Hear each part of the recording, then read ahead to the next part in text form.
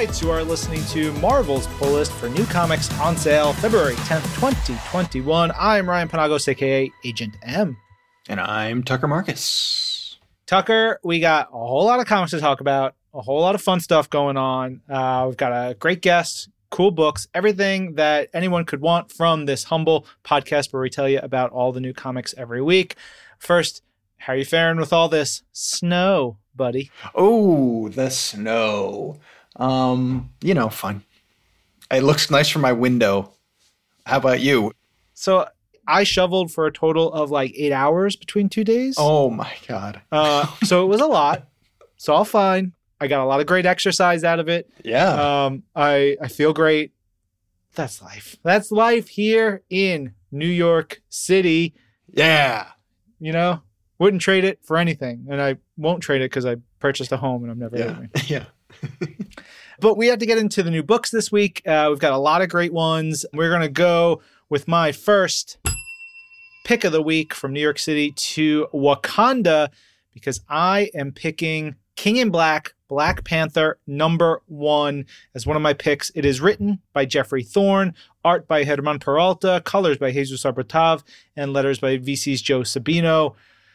Oh, man. In our team Slack for the podcast, I think I just threw a bunch of expletives and was like, holy moly, this book blinkpin rules. I just was so excited reading this. It is the perfect example of a tie-in. So it is fully ensconced in what the King of Black event is. If you don't know what King of Black is, we talk about it every week right now because we're in the throes of it. The god of the symbiotes, the god of the void, Null, has come to Earth to take over, to wipe away all his loose ends now that he's free. And, Earth is putting up a little bit of a fight. And so everybody has to deal with Null's problems, which include big symbiotic dragons, lots of symbiotes running loose. And, of course, the entire world is dealing with it, and that includes Wakanda. So you have Wakanda, which famously repels every invader, finds ways to destroy every, force that comes to their door. And so this is the story of how they fight back against a just terrible god and its forces. And it rules so much. It references the Secret Invasion Black Panther storyline that is one of my favorite Black Panther stories as well, which is written by Jason Aaron. That was from 2008 or so. And it has bits of that, but there's also an element about Storm in this issue, which is such a, it gets you. I don't want to spoil anything, but there are things that happen in here, things that have happened in King of Black that affect the trajectory of how T'Challa and Shuri and the forces of Wakanda have to battle. And it's so good. The tension is so palpable. The pacing in here. Jeffrey Thorne, I'm like, oh, cool. He should be writing everything forever now because I loved this book. His tone, his characterization, the way he handles everything is so spot on. You get an artist of Germán Peralta's status who just gets so detailed but so textured and layered. Jesus Aburtov just proving one of the best in the game with the coloring. Everything about this, look, it is Wakanda facing off against pretty much impossible odds. Can they win? Will they win? You have to read the book. And I say, you have to read this book. It's fantastic. Yeah, I totally agree. I thought it was a great week for those fresh voices that are coming in and just laying down the law. My pick this week that I'm covering is Taskmaster #3. It's written by Jed MacKay with art by Alessandro VT, colors by Guru EFX, and letters by VC's Joe Caramagna. I'll start by saying that the Mighty Marvel Bullpen Bulletins are back, and we have them on Marvel.com. They'll be appearing back in the books very soon, and I was tasked with helping out interview Jed MacKay for the first return. It's going to be a fun interview kind of series where you get to know the work that some great creators are doing, as well as maybe a little bit about them personally. You can go read the Jed one on Marvel.com right now. Taskmaster is a character that I think people are still at a big scale getting to know. I think we've seen mostly Taskmaster, I think, showing up for an arc or two, an issue or two, as an antagonist to a bigger character. But to put Taskmaster at front and center really gives the writer the opportunity, in my opinion, to kind of shape a lot of this character's voice. And I think it's one of those great Marvel Comics things of how malleable these characters can be. And I love Jed's interpretation of who this character is.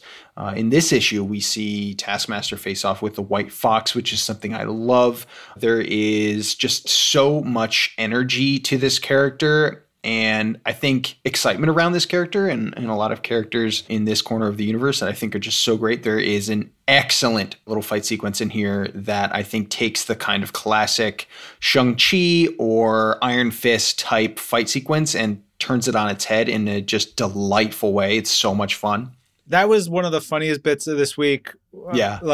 Because we have a lot of comics, and this has been going on for a while now, where a lot of our martial artists have great names for their moves, for their kicks and punches, and Taskmaster knows these moves so well because he has his photographic memory, but he doesn't know what they're called, and it just chef's kiss. So great. Yeah, it's so awesome. And look, overall, getting to know this character, not just by the voice in his head or the way that he talks to other characters, but in the choices he makes. And there is one or two very specific choices that this character makes in this issue in particular that I found fascinating, that I think really are hilarious, but also give a lot of intrigue to getting to know who this is. A huge compliment that I can give is that it feels like a Jed MacKay book, because that's a very specific thing to me, and it's something I really love. My second pick of the week goes to Wolverine Black, White, and Blood #3. The conceit of Wolverine Black, White, and Blood is that the stories are told in black and white, with the only color used is red, and is often used for blood, but is not always used for blood in here. But it's a Wolverine story, so there's going to be a lot of blood. That's just a given. There are 3 stories in here. I will leave the story that most affected me for last. I will say that there's a wonderful story by Donny Cates and Chris Bachalo. It's Wolverine teaming up with Cosmic Ghost Rider in a really fun way, facing off against Juggernaut. It's a lot of fun. Then we get a story by, again, ya boy, Jed MacKay. He teams up with Jesus Saiz, who, man, I've never seen Jesus do black and white work. Jesus is the whole artist on any of his projects. He does penciling, inking, coloring, painting, everything is his art. So to see that distilled in a way where it's just the black, white, the shades of gray, and then the red, I wasn't prepared for it. It's so good. It's Wolverine on Mars facing off against terrorists, essentially. I will leave it at that, and it's rad. It's a really awesome story. Also, it's gory as all get out. There's a part where Wolverine's face is punched off. So if you are, look, you're reading a book called Black, White, and Blood, and it's Wolverine. You should know what you're getting in for, but just warning y'all out there. But I really wanted to talk to everybody about the story that leads off the issue, which is called 32 Warriors and a Broken Heart. It is by writer John Ridley and artist Jorge Fornes. John Ridley, if you don't know, is this award-winning writer. He's written 12 Years a Slave. He's Academy Award winner for that. He created the TV show American Crime. He's got a ton of novels. He's done a million things. And so it's that interesting thing where he knows how to tell a story, but he's also a Marvel fan and loves the Marvel characters. So that's a wonderful combination coming in here. And his first Marvel work, it's like Shaquille O'Neal dunking on a basketball, dunking on the hoop and just pulling it down, glass shattering everywhere.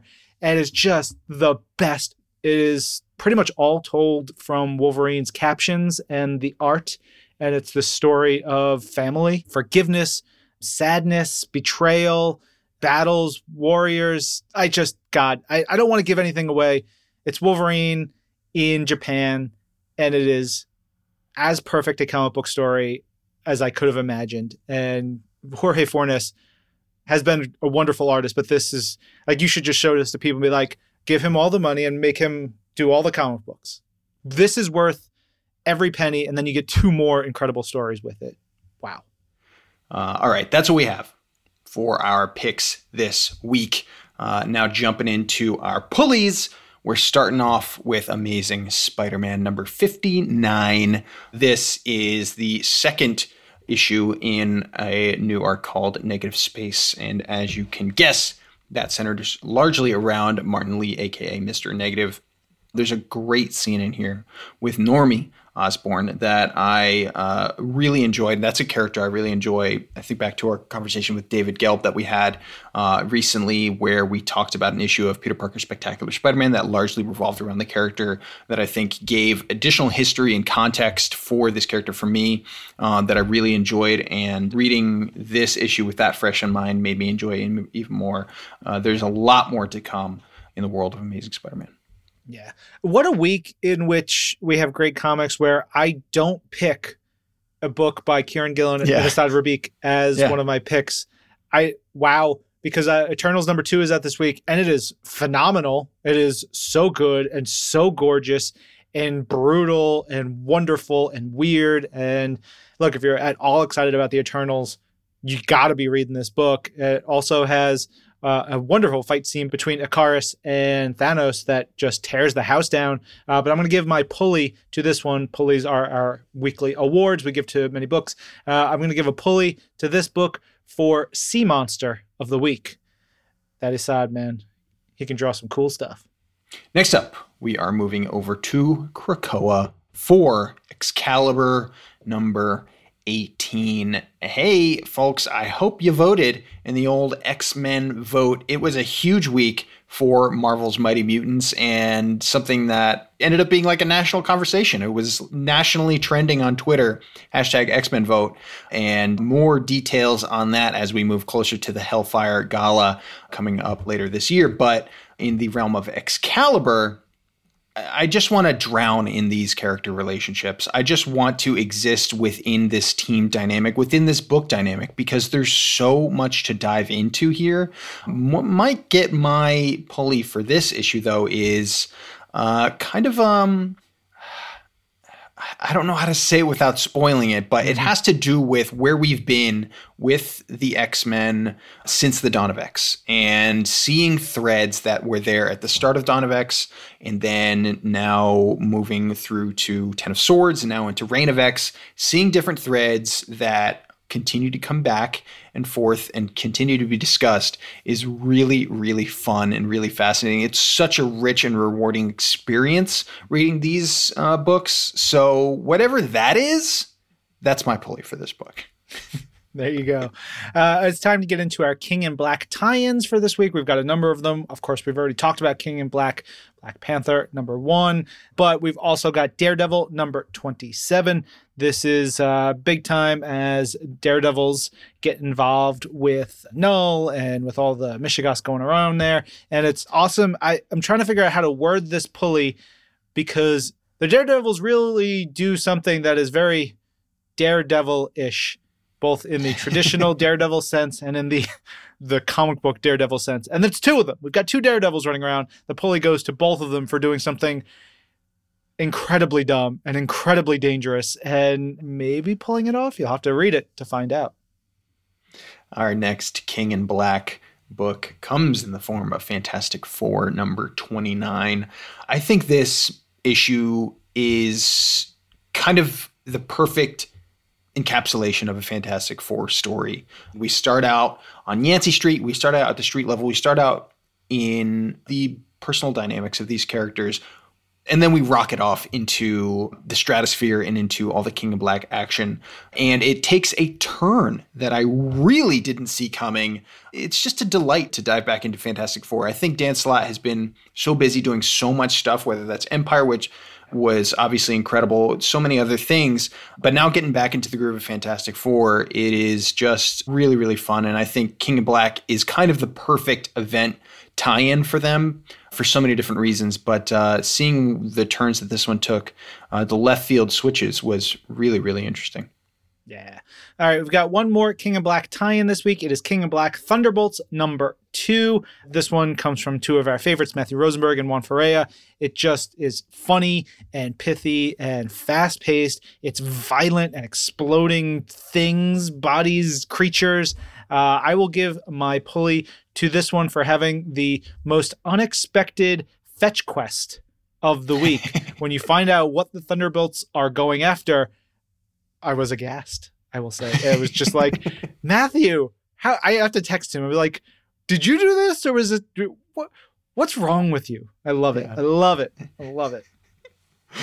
All right, now we are moving over to Morbius with Morbius Bond of Blood #1. This is a one-shot issue. And look, right off the bat, page #1, I'm diving in. It's Tom Riley on art. And that's my pulley right there. Immediately, I'm such a huge fan of Tom Riley's work. I love his silhouettes. I love the way that his characters act. I love the throwback vibe of a lot of his work. It's really, really awesome. The direction that this goes in is, I think it's simultaneously a really fresh Michael Morbius story. He heads off to Ravencroft, which is super exciting. But it's also, I think it captures a certain classic quality of the character that I think is so essential to have a good command of. As Ralph Macchio is the writer on this, there are few people who have a greater and longer standing understanding of a character like this. So it was a really, really interesting one to jump into. Yeah.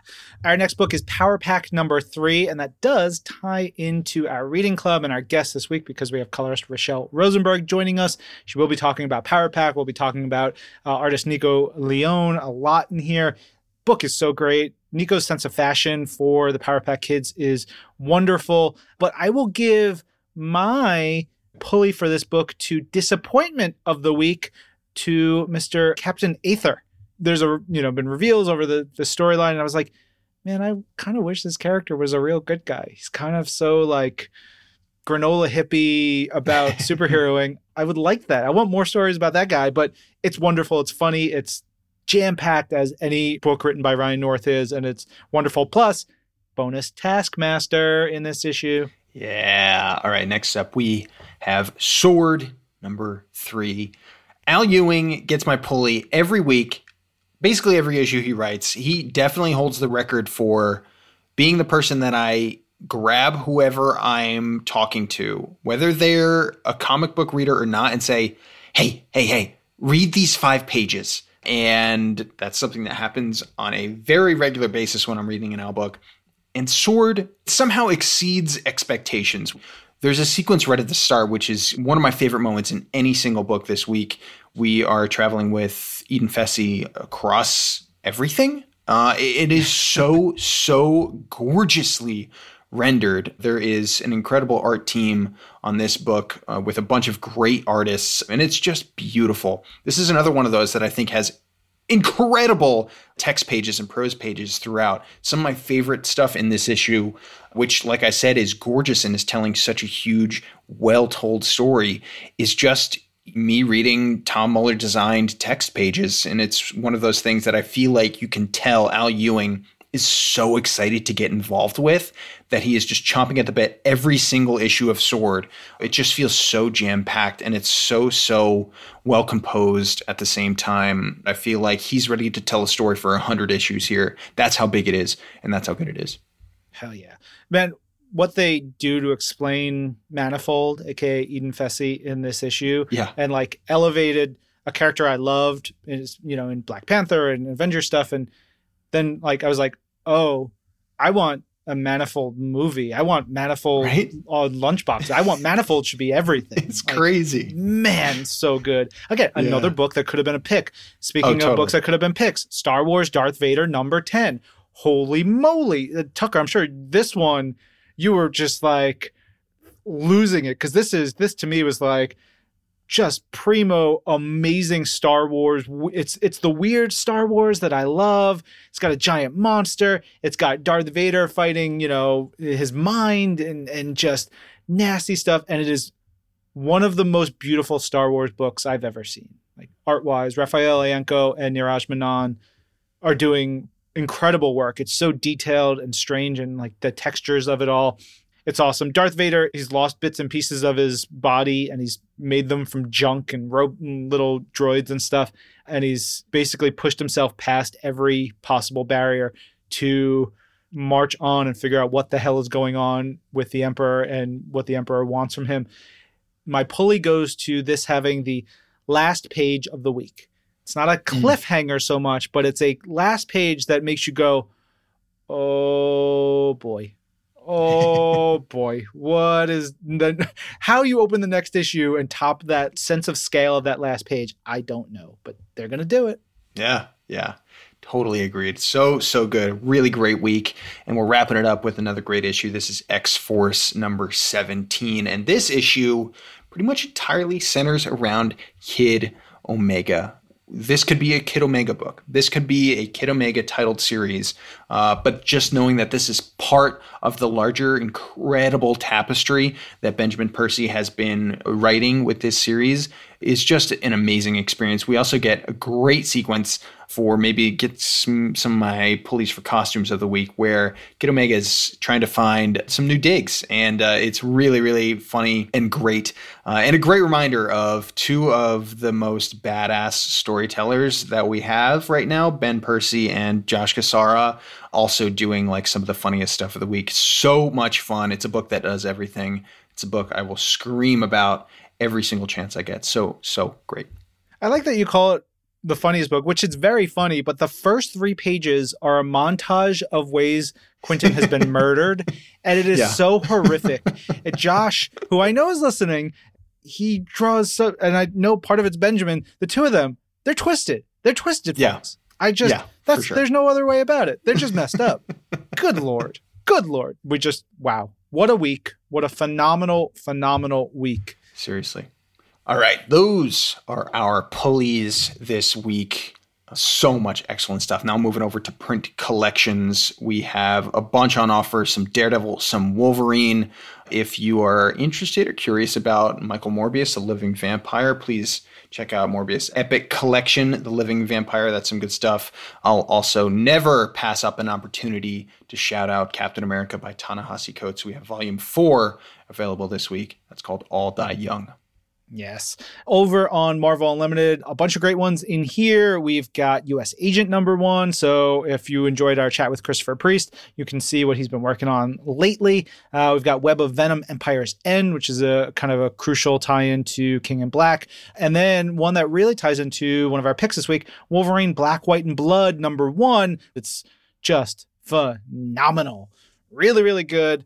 Great comics. It's a good time to be a reader, and it's a good time to be a listener because we have a great interview coming up for you right now with Rachelle Rosenberg, who is a colorist on a number of books, including what we talked about earlier, Power Pack. She has a great choice for us to talk about, which is also a Power Pack story. So let's get into that right now. All right, Tucker, I am very excited because our guest this week is Rachelle Rosenberg, colorist supreme for Marvel Comics. Rachelle, hello. Welcome to the show. Thank you. Thank you so much for having me. Yeah, very exciting. One of our producers, MR, they had come up with this great idea of talking to some of our creators and folks making comics to talk about great comics for kids, which I love because I'm, relatively new parent, and we're bringing you onto the show, and you've got like kind of double duty with it because you are working on some Power Pack stuff, but you also brought us some Power Pack stuff to talk about. Yeah, the Power Pack Day 1 on Marvel Unlimited is honestly, as talking about kids, a great starter comic for them. I personally love it because of the art, but the story is also great, and it's a great, like for my daughter who is 7, she loves unicorns and ponies, and the story is about how the Power Pack got their powers, and they actually got their powers from a horse, or an alien horse, which is really cool and really gets my daughter excited about reading that story and how they got their powers. I loved this because I haven't read it since it came out in 2008. Real quick, I'll give the credits for the series. It's written by Fred Van Lente, art by Gurihiru, and letters by Dave Sharp. I want to point out also that one of the editors on the book is former Marvel Comics editor Nate Crosby. And I point him out in particular because he worked really hard around this time period. When I first started at Marvel, he was doing a lot of work to get some really great comics for kids made. And, this Power Pack series is one of them. He did stuff with Chris Eliopoulos and, a lot of Franklin Richards stuff. Just a lot of really good smart comics for kids that don't talk down to kids, that's something you just want to give to a kid, just exactly like you were saying, Rachelle. It's just like something is going to like click with someone younger. Yes. Yeah. And that's what I feel like it definitely, like for my daughter, there are kid superheroes that she can relate to. And as she gets older, she'll want to read more of those older superhero type of books. I signed my first Marvel contract when I was pregnant with her. So she was born into this whole, like, we live and breathe Marvel. But I'm always looking for, because my daughter is 7 and she's learning how to read right now. So this helps open the door to not just comics in general, but reading, which is really great for kids. Yeah, totally. Yeah. Let's backtrack a little bit because you talked about signing your first contract with Marvel while you were pregnant. Tell us a little bit about what you do for Marvel and really what the job of a colorist entails. Okay, so I color comic books for Marvel. Basically, I'll get inks or pencils from an editor and I'll send it off to my flatters who will take those pages and fill in the shapes with color. And then from there, I render out the pages based on the story, the script, any notes that the editorial team has. And yeah, that's kind of what I do. And I love it. Like, it's honestly, I have a degree in illustration, so I was trained as an artist, but the coloring aspect is absolutely my favorite part of the job. I'm curious, do you have a favorite character that you like to color? I feel like each character presents in their kind of classic form, maybe presents their own challenges and opportunities. But is there a character or a team or a book or something like that that comes to mind when I say your favorite to color? I love coloring X-Men. And I think part of that is when I first started working for Marvel, I did a lot of work for the X Office. And so I think it's almost nostalgic at this point to work on X books for me because, now I've worked for Marvel for over 10 years. And so I've worked on Spider-Man, Iron Man, Avengers, X-Men, the full array of characters. But for me, I think the X-Men are some of my favorite to color. Usually when I get asked that question, like Phoenix is one of my favorites to color because I love to render flames. It's just one of those things I can get lost in. And that's one of, for me, the perks of being an artist is, when you get lost in something that you're doing, it just brings so much joy.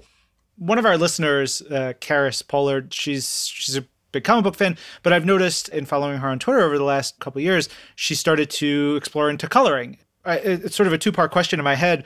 One, what was it for you? We talked a little bit about your background, but what was it for you that got you from the illustration side to starting to color comics? And, do you remember what got you right into it and how you got into Marvel? And then the other side of it is, do you have any advice for someone like Karis or anybody else out there who is, wanting to dabble into coloring comics and not step on your toes, not encroach into your livelihood? Oh, no, yeah. Okay, so let me answer the first part. So I have a degree in illustration. I was actually going for more like doing advertising illustration, possibly some children's books. But I started out as an artist and oil painter was my medium of choice at the time. I was living in California, very expensive, decided to drop everything, move across country, and start my art career because I couldn't do it in California with how expensive everything is. But moving out here to Wisconsin, I attended some drink and draws and met a whole bunch of people that worked in comics. Like, this drink and draw had only comic book people currently working in comics. So one of them was Greg Titus, who at that time, this was like 2008, was working for Marvel. And he was actually doing a Pop Gun story for Image. And he needed a colorist. And I was like, coloring? So back a little up before I started doing the drink and draw, when I moved to Wisconsin, I had 2 young kids, and as an oil painter, I didn't really want to paint in my little apartment around my boys. So I was like, I'm going to teach myself how to draw and paint on Photoshop. And then I won't have to use all the fumes and all the toxic stuff. Coloring my own drawings in Photoshop was my favorite thing. Like, I'm like, did somebody give me artwork and let me color them in Photoshop? And so when I went to this drink and draw, I got offered, like, hey, you want to color these pages for, like, portfolio work, essentially. And I was like, that would be great because I'm looking for work. And I was looking to get into comics, and I knew that there was a penciler, an inker, a colorist, and a letterer. And I was like, my job is going to be coloring. So I colored this short story. I also started contacting just any artist that I thought had like amazing art skills and asking for line art because I knew I needed things to practice coloring and I needed to build this, coloring portfolio. But doing that little short story for the Pop Gun anthology is kind of what opened the door for me in comics. I started getting, work from Image and Boom, and eventually, I think I harassed enough editors at Marvel to do a couple of little stories.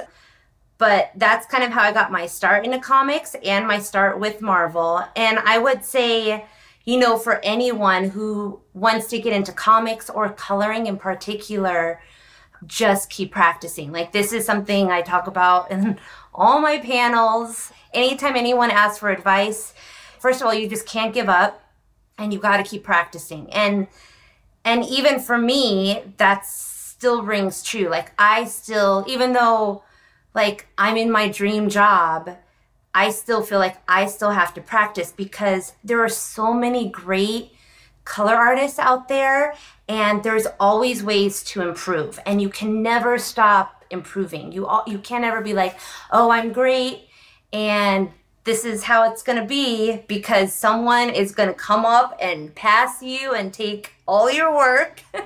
But I love helping up and coming color artists. So, I have a whole set of brushes I give to people that, send me an email, because this industry, it's not that it's hard to break into, but there's not a lot of help out there for coloring comic books. There are no classes really on how do you color a comic book? When I went to college, it was here's a comics book class, but it mostly talks about laying out the scene and drawing the stuff. There's not a lot for coloring. And so I remember when I first got into this industry, I was just desperate for anyone that would teach me anything about coloring. So I'm always trying to help other people, because everyone has their own journey and everyone has not two color artists are the same. We're all different. We all have something different to share. And I feel like we can actually all learn something from each other. One of my favorite things is talking to someone who is a total expert in a field that I know next to nothing about. And look, I read every single Marvel comic every week, and there are colors and pages that make my spine tingle. I love it, but I couldn't tell you the first thing about how it works, how it's done, any of that. So I love hearing your perspective on these things. With your aesthete's perspective, with your expertise, who are some of the colorists out there working today at the House of Ideas that you really like, who you think are doing something different or interesting or unique? Do any names come to mind when I mention that? Jesus Abertov. I was just going to say Jesus, because we read a book for the week that we're recording. He did some coloring over R.B. Silva for a Fantastic Four issue, and I was just like, I wonder if it's the same issue I'm thinking of, because I saw some pages. So, okay, he's also a really great friend too, but he's also one of those colorists that just keeps finding new things to just wow you. And I saw some Fantastic Four pages he did. they were sent to me for reference for I want to say a cover or something. And I was like, holy crap, these are amazing. Like, it was just so perfect. Like, for the art, I was completely blown away because it didn't even look like something I would have thought him to do. And so when I found out he did it, I was just like, wow, like, way to step up your game. But I love that stuff. Just like amazing stuff is happening out there. Honestly, like, not just colorists, but like there's a bunch of artists doing stuff with, I believe it's called ZBrush, which is like a sculpture rendering program. And I'm like blown away at some of the stuff that they're doing. I'm going to have to get that program just to like play with it. But there's just so much great digital art coming out. It's honestly just mind blowing. We have our producers, Jorge and MR. They're messaging their questions as we go. And Rachelle, I got to be honest, I've never seen them so invested in one of our interviews. They are peppering us with their questions. I love it. I'll take them all day long. There are some really good questions. Jorge asked an interesting one that I want to relay to you. He mentioned that sometimes, a writer will have their notes app on their phone and like wake up in the middle of the night, have an idea, write it down, go back to sleep, or off on a walk, have an idea, jot something down. Do you similar things with like taking pictures of something you see, a painting, references, things like that? Is that something that you do? Yeah, absolutely. I take lots of pictures. My phone is like probably like 50,000 photos because art is definitely one of those things that it's observation of the world around us. And there is always so much beauty to be seen and captured. I use lots of photo reference for inspiration for palettes. And then obviously like going to like art shows or like galleries. I just actually went to a couple this weekend, and it's just, especially for me who's all digital, it's really inspiring to see those traditional mediums used with such vibrant colors that you don't always get to see put into print, because you definitely have some change from, what I see on the computer to what actually gets printed out. So it's definitely very refreshing to look at traditional media and look at photos. So yeah, whenever I see things that inspire me, or I'm like, oh, hey, that would be a good color palette to use for this, I will definitely save that and have like a folder of like, these are all like references I want to use for, this series. All right. I want to talk a little bit about Power Pack Day 1. You talked a little bit about how this connects to me. When I hear you talk about it with your daughter, it's like a very emotional, there's something really cool and wonderful there.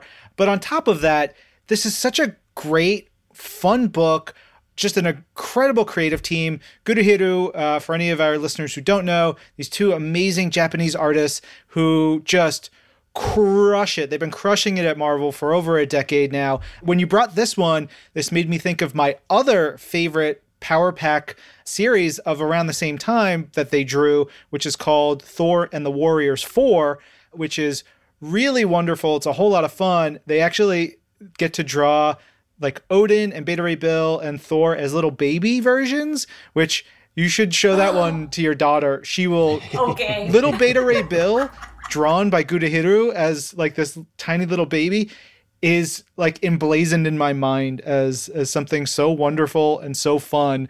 So anytime I get to read, comics that they draw and in this case, color and everything, it's just a treat. Yeah, absolutely. They are able to create these worlds within the comic. It's like you're in that scene, and their rendering and their lighting, it works and flows so well.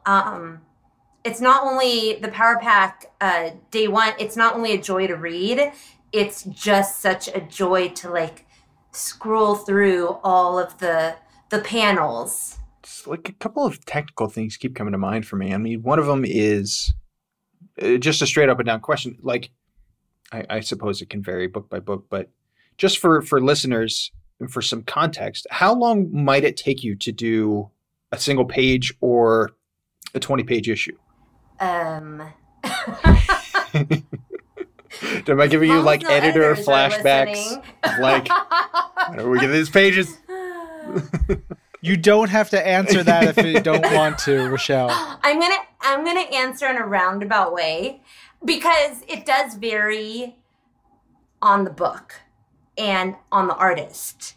For example, Todd Knock, he enjoys drawing all kinds of things in the background. And all of those things take long times to render out sometimes. So a page for me will take between like 1-2 hours, sometimes more, depending on like what that page is. If it's a splash, sometimes those take a lot less. It just really depends on how much is going on in that page. As a general rule, like, a book does not take me longer than a week to do. When I first got actually hired by Marvel, that was one of the first questions I got asked by the talent manager. He was like, how quickly can you do a book? And I was like, I can do it in 3 days. And then I was like, well, I probably shouldn't have said that, but I knew that there was a book coming with this question, and so I was like, okay, this is it. This is my chance to impress them by how great I can color and how fast I can color.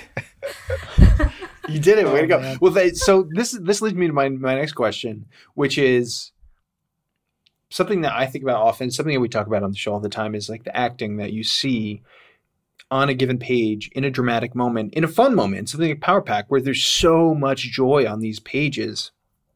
Is that something that takes a little bit extra time to do on your end of things, of like, okay, I really got to nail the subtleties of this moment, whether it's, it's a dramatic moment cast in shadow and you got to get that just right, or it's a page that we see sometimes can be some of my favorite things, or just two characters sitting across a table talking and getting that right. Can you talk about what that process is like? Yeah, so that's a really great point. So yes, a page can take like 1 to 2 hours, let's say, but setting up a scene, whether it's two characters having coffee together or the Power Pack fighting off one of their arch enemies, every scene takes time to lay out, because you have to think about like, I have to establish the lighting for this entire scene. And sometimes, depending on deadlines and schedules, the art will come in not sequential. So say a scene is pages 1 through 5. Sometimes I'll get pages 1 through 7, 12, 18. And then those are the pages I have to work on, which can definitely make things more difficult for me as a colorist, because say one scene is on pages 1 through 5 and I only have 2 of those pages. Sometimes on those pages, I'm not getting a whole sense of that scene. And it's hard for me to sometimes even just establish lighting, because it's like, if they're in a room and let's say there's a light somewhere, but I don't see it on those pages, and then page 4 comes in and then there's this big old window or, light bulb. And then I'm like, oh shoot, I have to redo these pages because there's a whole lighting source coming in over here that I had no way of knowing that it was there until this other page came in. So there is a whole lot of thought that goes into pages before a colorist even starts to color, because we have to figure out like what kind of mood are we trying to set here? What is does the script call for, any, sometimes the script will say this is going to take place at night or this is going to take place in the morning, and so we got to take those things into consideration. But then also like, okay, if this is at night, is there a light source? What's actually happening? So there's lots of staging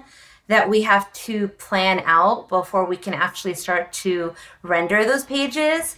And that is, for me, that's a very mental part. Like, I can't have like podcasts or TV playing in the background. I have to be able to like focus and like look at the script, look at any reference, and like basically I call it like I lay my pages out. And I like to do it hopefully with the entire scene, but obviously sometimes it doesn't happen. And with deadlines, sometimes I don't have a choice but to work through the pages I have so that I can still meet my deadline, even as pages, are coming in. So it's definitely probably the most time-consuming part of my job. And I actually don't even count that into the 1 to 2 hours of coloring a page, because that's a whole nother aspect. Yeah. You mentioned Todd Knock earlier, and I was thinking about, some of the like super detailed artists you've worked with, Javier Garon, or like Nick Bradshaw or David Marquez, like, folks who are just like, all right, I'm going to get real granular, like some of these details. And then I'm looking at Power Pack Day 1, and Gurihiro, in my mind, if I'm not looking at one of their pages, I think it's this like really simple, clean lines, wonderfully crafted, but it's not like super detailed. But then when you look at their pages, they are so incredibly detailed in every panel. They're rendering bed sheets and like star fields and all this stuff, and I'm like, but they just did this to themselves, though. They like this is all on them. You're right. Like, I feel like their stuff, even though it's simple, it is detailed. And they just have a way of rendering things that makes it's just so easy to look at and to like go through and be like, oh, like their whole, at the beginning, I believe it's in the issue 1, the whole neighborhood scene with the grass, and like I remember like Alex picks up one of his dad's inventions and he falls or something. But then like the whole background are all these houses, and even though they're lightly subdued in the background, there's still so much detail on them. Yeah. Nothing like Nick Bradshaw, though. I mean, I'm glad you brought him up, because he's probably the craziest of artists that I've had to color. Yeah, I mean, he comes from like Art Adams school of like, oh, I have room on this page, I'm going to put something in there, right? Oh, there's an empty space in this panel, it better get filled up. Yeah, exactly. I love it. Like, why? He's good stuff, though. I mean, he's great stuff. Yeah. Did you look at this Power Pack series or any other Power Pack series as you were, starting to get ready for the current Power Pack book? I did at first, and then Nico definitely had thoughts.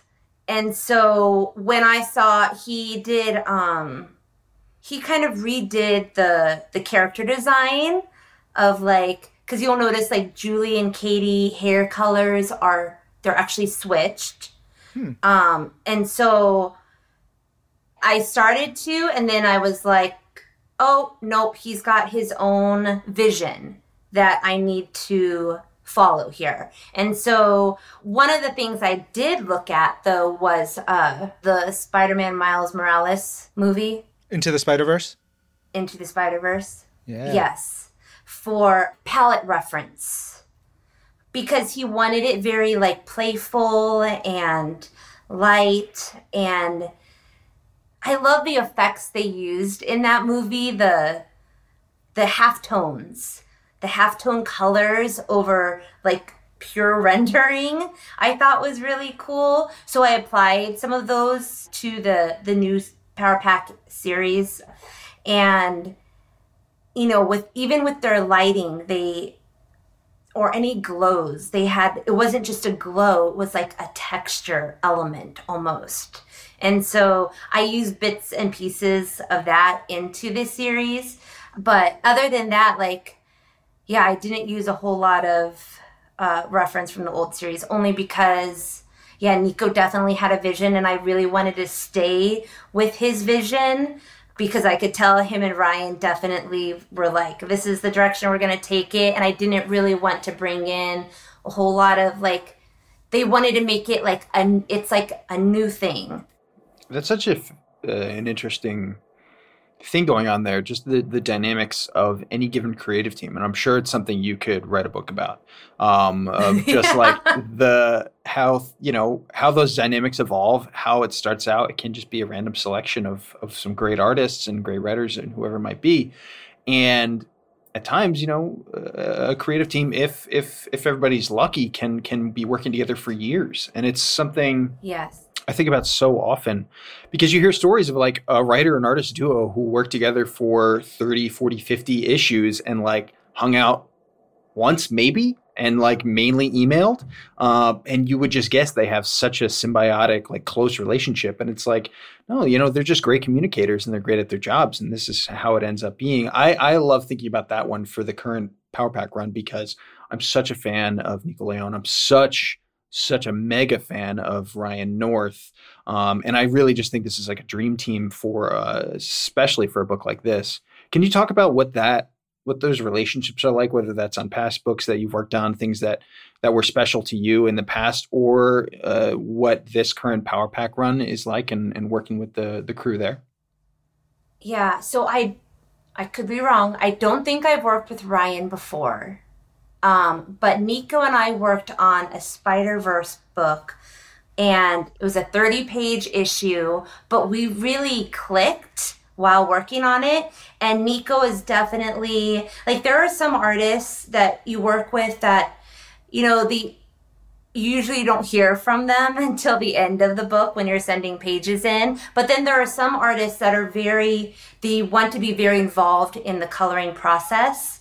And they want to talk ideas out or, let them know your thoughts, which I think is great because a lot of times you're coloring a page and you're like, I'm not quite sure what's going on here because it's different than what the script says.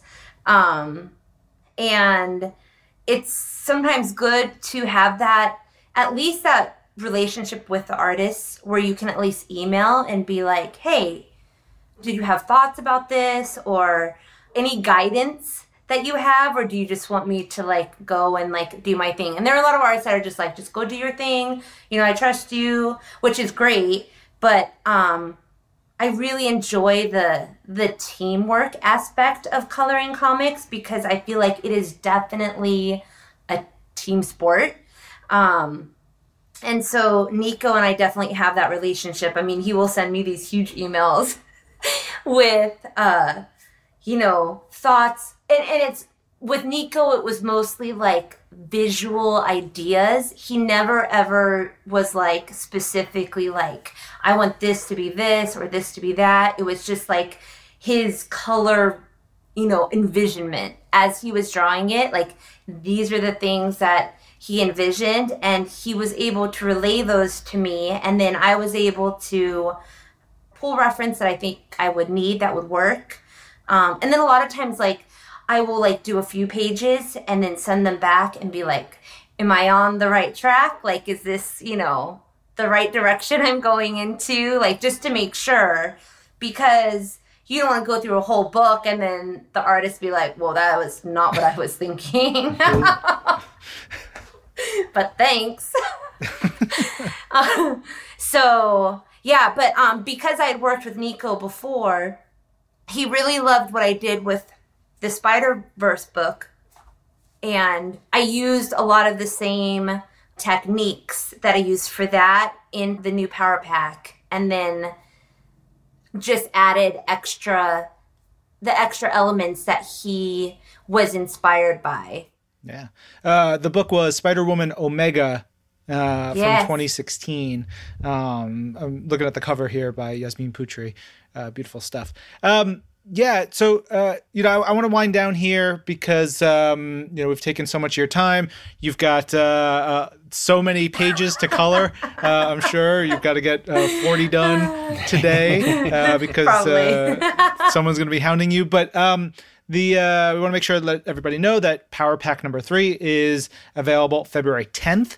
So definitely check that out. And then there's 2 last things I want to think about is, one, how's your daughter feel knowing that, she loves this Power Pack Day 1 story, but now you're actually doing Power Pack comics? That's got to make her real happy, I'm sure.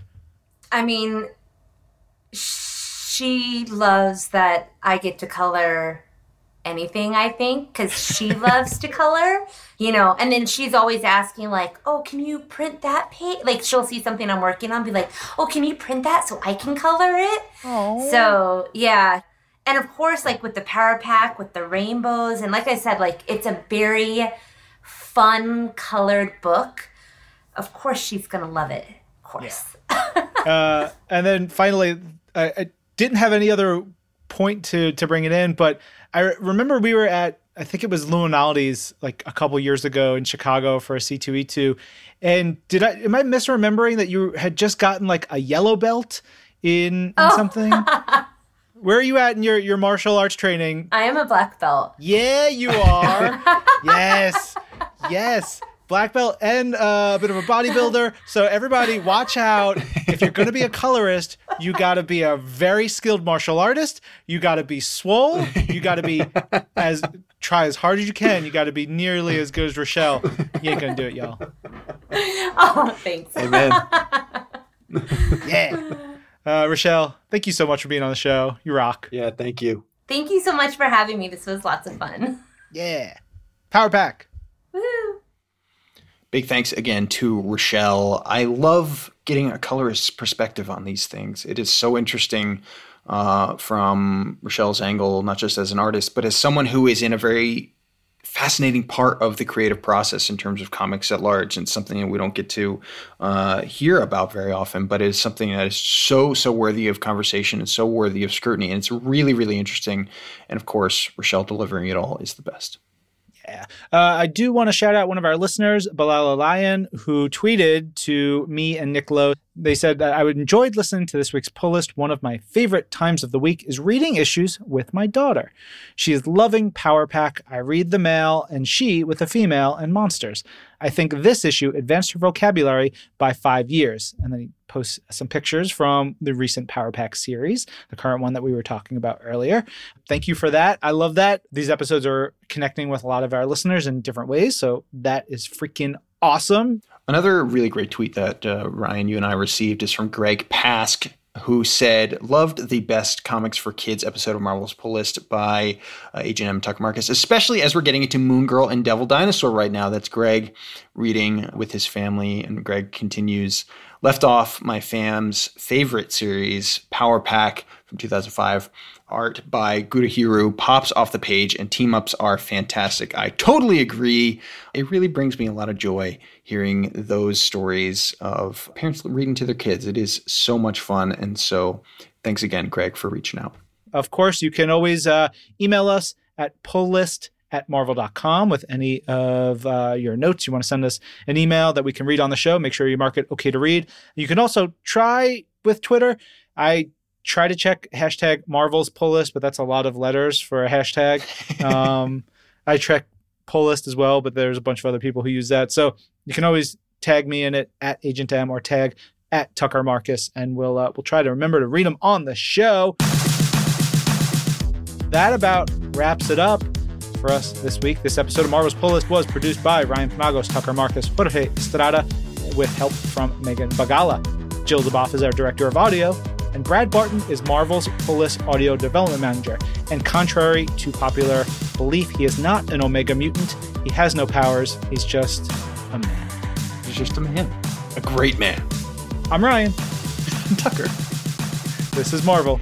Your universe.